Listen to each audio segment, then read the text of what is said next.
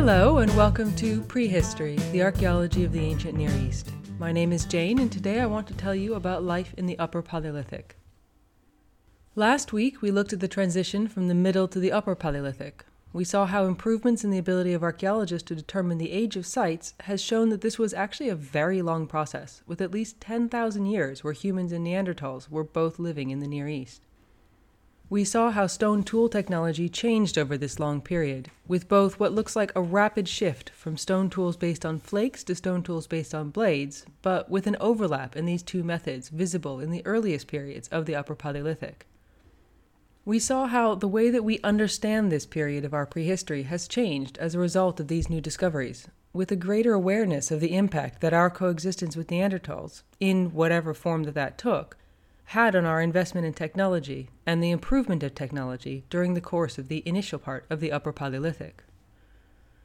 This week, we have left the time of the Neanderthals behind and move into looking at what life was like in the human-only world of the Near East during the Upper Paleolithic, from about 40,000 years ago onwards. Now that we stood alone as the only people species in the area, what were we modern humans like? As with the earlier times that we've talked about, we modern humans in the Upper Paleolithic of the Near East were hunter-gatherers. We moved around the landscape, sometimes sleeping out in the open, and sometimes sleeping in one of a series of cave-site base camps. In this most basic way, we were still a lot like the anatomically modern humans who lived in the Levant and Arabia during the Middle Paleolithic. A few things have changed since then, though. For a start, we are, as I said last week, now making our stone tools based on blades. The way that these tools were made also seems to have changed. In the Middle Paleolithic, stone tools were chipped using what is called hard hammer percussion. This means hitting the parent rock, the core, with another rock, a hammerstone, in order to chip off pieces. In the Upper Paleolithic, we see a lot more use of what is called soft hammer percussion. Hitting the core with a hammerstone has not gone away, but the way that the tools were made also indicates that a softer hammer was used, probably made out of bone or deer antler. This means that tool makers were able to take off much more delicate little pieces during the manufacturing process. We don't know exactly when this idea of using a bone and antler as a hammer came about. It seems probably to predate the Upper Paleolithic, but it does become a more regular part of the process here, even if it's not a completely new invention. We are still making chipstone points, although there are some differences in the points that we see in the Upper Paleolithic, such as extra work being taken to carefully thin the points, especially along the base. This has led to a lot of arguments about exactly how points were used here in the Upper Paleolithic. The more conservative of these arguments is that these spears were designed to be thrown for longer distances, either by hand or using a spear thrower. A spear thrower, also called an atlatl, is a carved stick with an angled point that fits into the socket at the base of a spear shaft. If you put the end of the spear onto this point and hold the atlatl by the other end, when you throw the spear, the atlatl acts like an extension of your arm, meaning that you can throw a spear a lot farther and with a lot more force. These things are pretty impressive, especially if you remember that they're basically just a slightly modified forked stick, which essentially doubles the distance and force of a thrown spear. I'll put a video up on the website of an atlatl and spear in action so that you can see what I mean. If you are going for a long and powerful throw with a spear, then you want everything to be both light and well balanced, so making the spear points smaller and thinner would be part of this. The difficulty is that an atlatl, like the spear shafts, would have been made of wood, so any Upper Paleolithic atlatls at sites that we look at in the Near East would have decayed back into dirt a long time ago. We know that these did exist in the Upper Paleolithic of Europe at about the same time, and the humans who made up the Upper Paleolithic of Europe got there from the Near East. Here we do have some finds of atlatls that are made out of bone, which means that they've survived for us to find. And so it's not much of a stretch to see these hunting improvements as also present in the Near East in our Upper Paleolithic. The more controversial argument as to what these points may have been used for is that these indicate the invention of the bow and arrow here in the Upper Paleolithic. Now, using a spear with a spear thrower is already a three-part weapon. Adding a stone point to a wooden spear is a complicated sort of invention, but it's nowhere near as big of a technological leap as adding a synthetic extension to your own arm, which is basically what the atlatl is. a bow and arrow is another level above this in terms of weapons technology. The arrow can just be thought of as a miniature version of a spear, so that part is not actually all that complicated. The delivery system, though, the bow, is where the leap forward in technology would have been. An atlatl makes your arm longer. Working out how to do this is an impressive invention, but moving from this idea to using a bow literally involves reinventing how to throw a weapon. Rather than relying on the strength and motion of your arm, you're taking a stick and compressing it in order to use the pent-up energy from this compression in order to propel your tiny spear. Personally, I like to think that someone bent over a sapling tree and then accidentally got hit on the head by this tree when it was released, and they had the idea knocked into them. There are many ways that someone, or multiple people in different places, may have figured out the invention of a bow.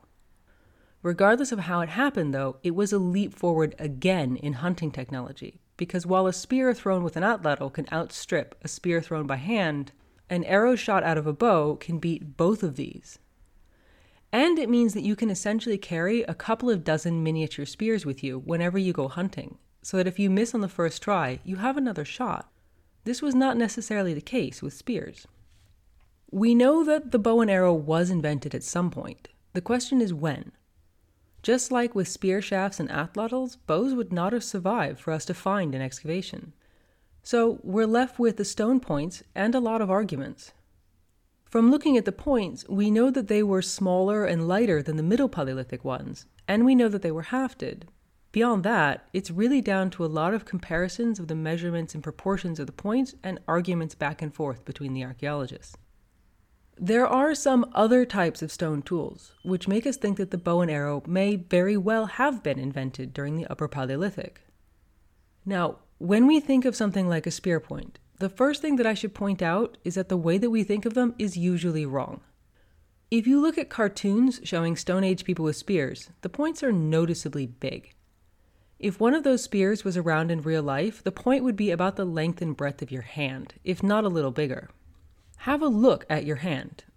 If you're driving, maybe keep driving now and do this later. If you hold your palm out with all of the fingers tight together and look at the length and the breadth of your hand, imagine how much this would weigh if it was made out of stone. It's going to be heavy. On a spear that's about as long as you are tall and which has a shaft thin enough for you to be able to grip it easily, it's going to be way too heavy to throw straight. The spearhead would just pull the whole spear down. Even if you could throw the spear hard enough to make it fly straighter, that's a lot more effort than you need to put in.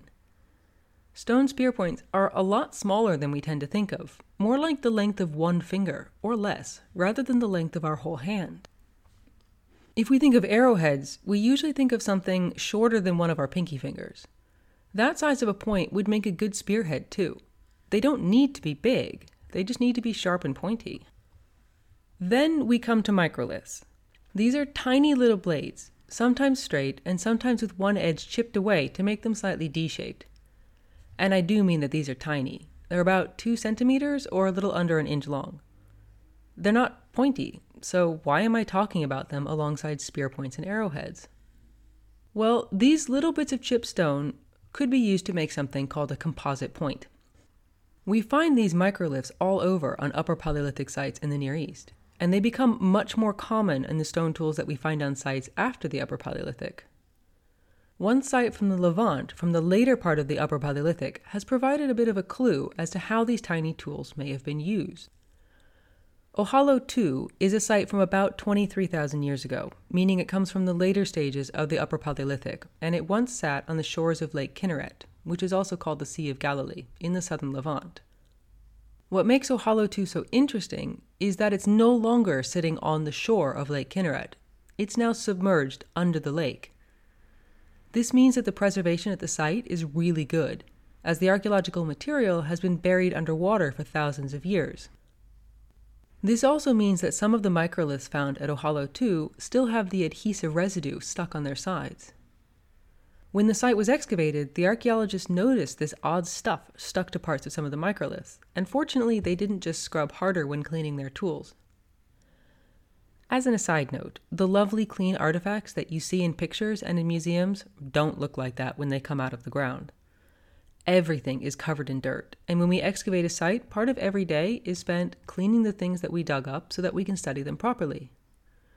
We used to scrub all of the stone tools clean, but these days there are ways of looking at the surface of the stone under a high-powered microscope to look at the tiny scratches that were left when the tool was used.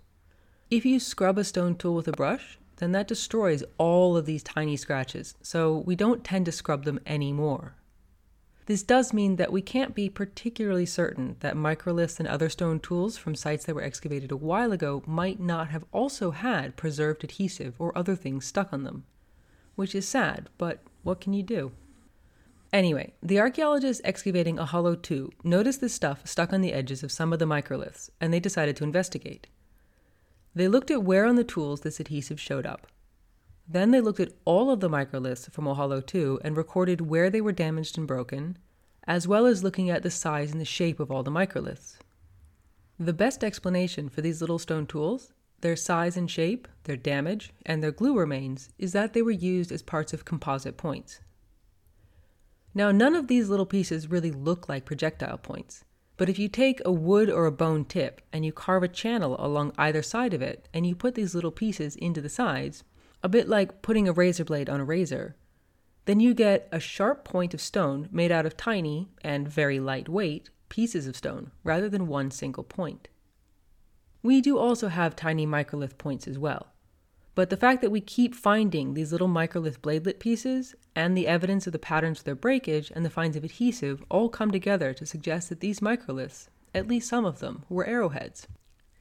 So, in addition to the atlatl, it looks like the bow and arrow might have been invented at some point in the Upper Paleolithic, and probably fairly early in the Upper Paleolithic, as we find these microliths from sites from the earliest parts of the Upper Paleolithic, and even sometimes from the initial or transitional Middle to Upper Paleolithic phases of some sites. Apart from us humans revamping our technology with new and fancy blade production, we also improved our technology for making our hunting weapons. In addition to this, we also expanded into another area of technology with improvements to bone tools. Now, Neanderthals made bone tools as well, although bone was not a particularly common choice of material for them when they made tools. And when it was used, the bones were usually not modified all that much. When we have modifications, these seem to have primarily been in the form of chipping off bits of stone in order to make the desired shape, much in the same way that the stone tools were made. In the Upper Paleolithic, we get bone tools that have been clearly modified and have been shaped and smoothed and are often completely unrecognizable as to what animal or what bone they originally came from.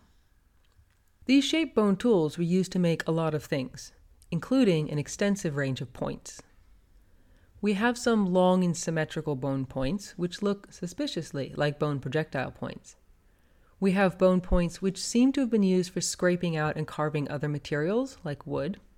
We also have long and thin bone awls, an old-fashioned sort of tool that would have been used to poke holes in things, such as to poke holes in an animal hide to help push a thin strip of leather through the hole. Think of these like a slightly earlier and a much more solid version of a sewing needle. Of course, now that I've mentioned needles, I should probably point out that we also have bone needles. Carefully carved, smoothed, long and thin bone points, which even have a little eye carved out of the end. These were, of course, a bit bigger than a modern metal sewing needle, but we're still talking about a point that's about 3 millimeters or 1/10 of an inch wide. So they were small enough to have been able to work pretty much like modern sewing needles, and they must have been unbelievably fiddly to make.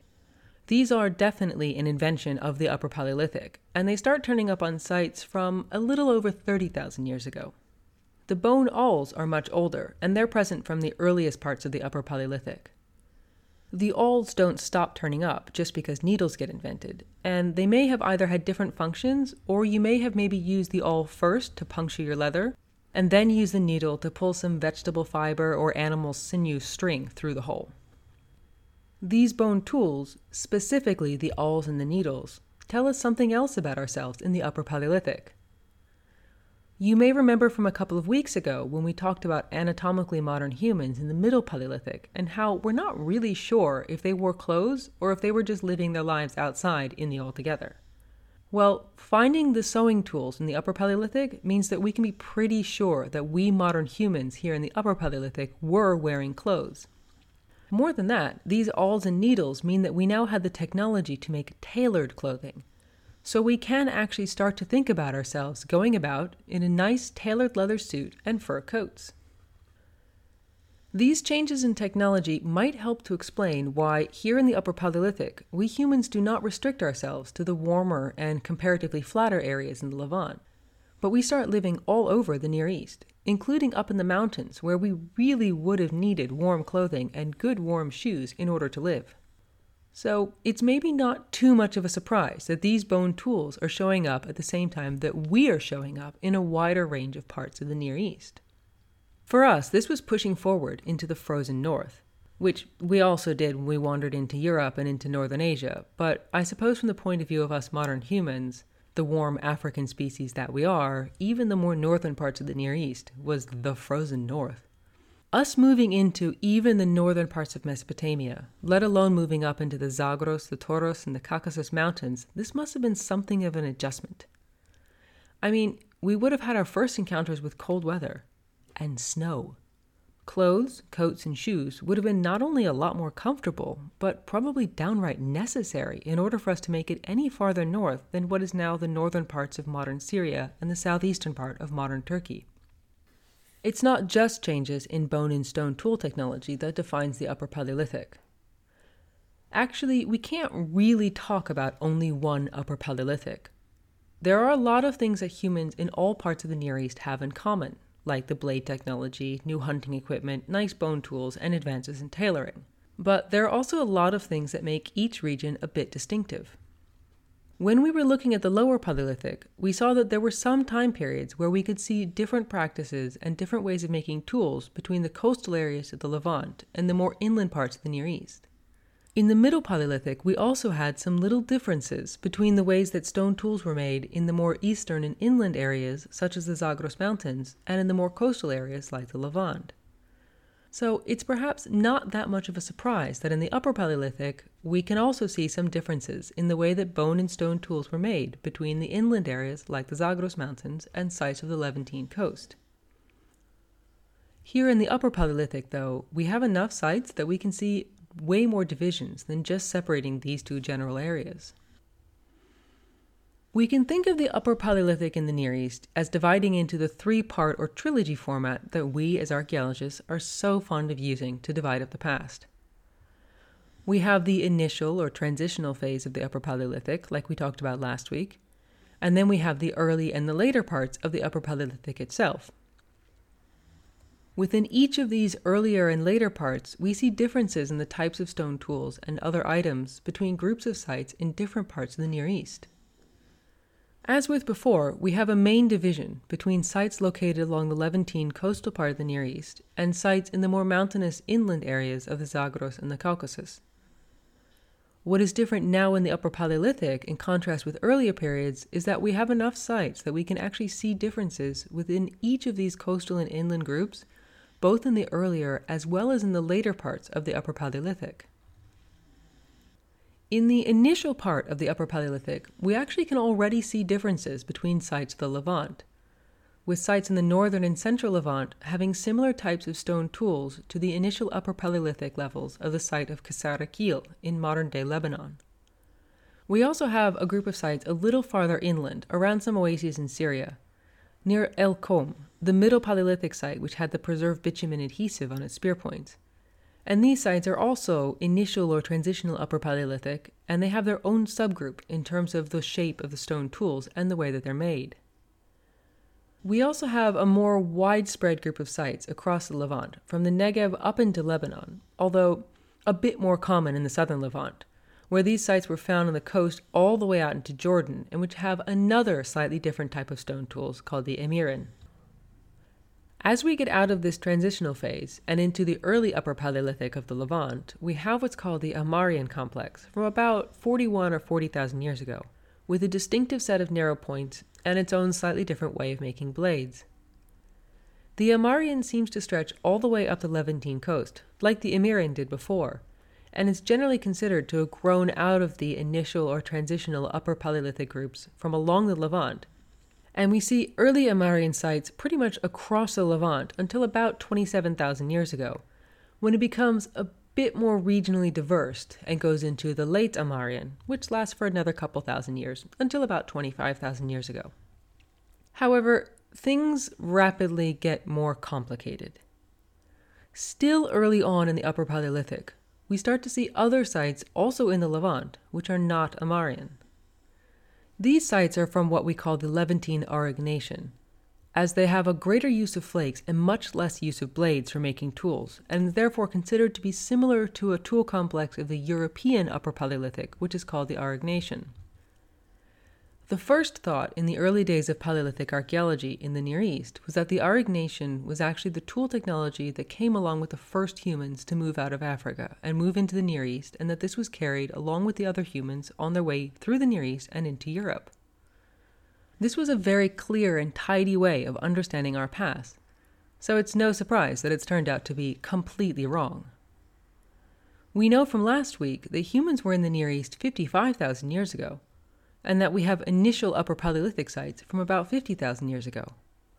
The Levantine Aurignacian sites that we found do not date any farther back than 34 or possibly 36,000 years ago, and they also last in the Levant until about 27 or 26,000 years ago. In other words, these people using these two quite different stone and bone tool technologies were around in more or less the same area for about 10,000 years. Doesn't that sound familiar? Well, maybe and maybe not.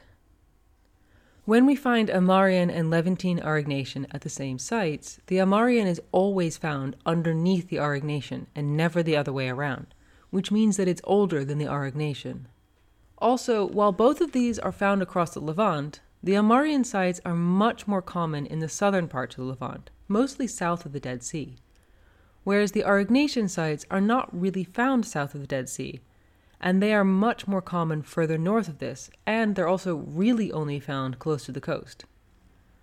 The current thinking is that the Levantine Aurignacian is the spread of a bone and stone tool technology which developed outside of the Levant, probably in Europe or somewhere in between, and which spread back into the Levant along the coast.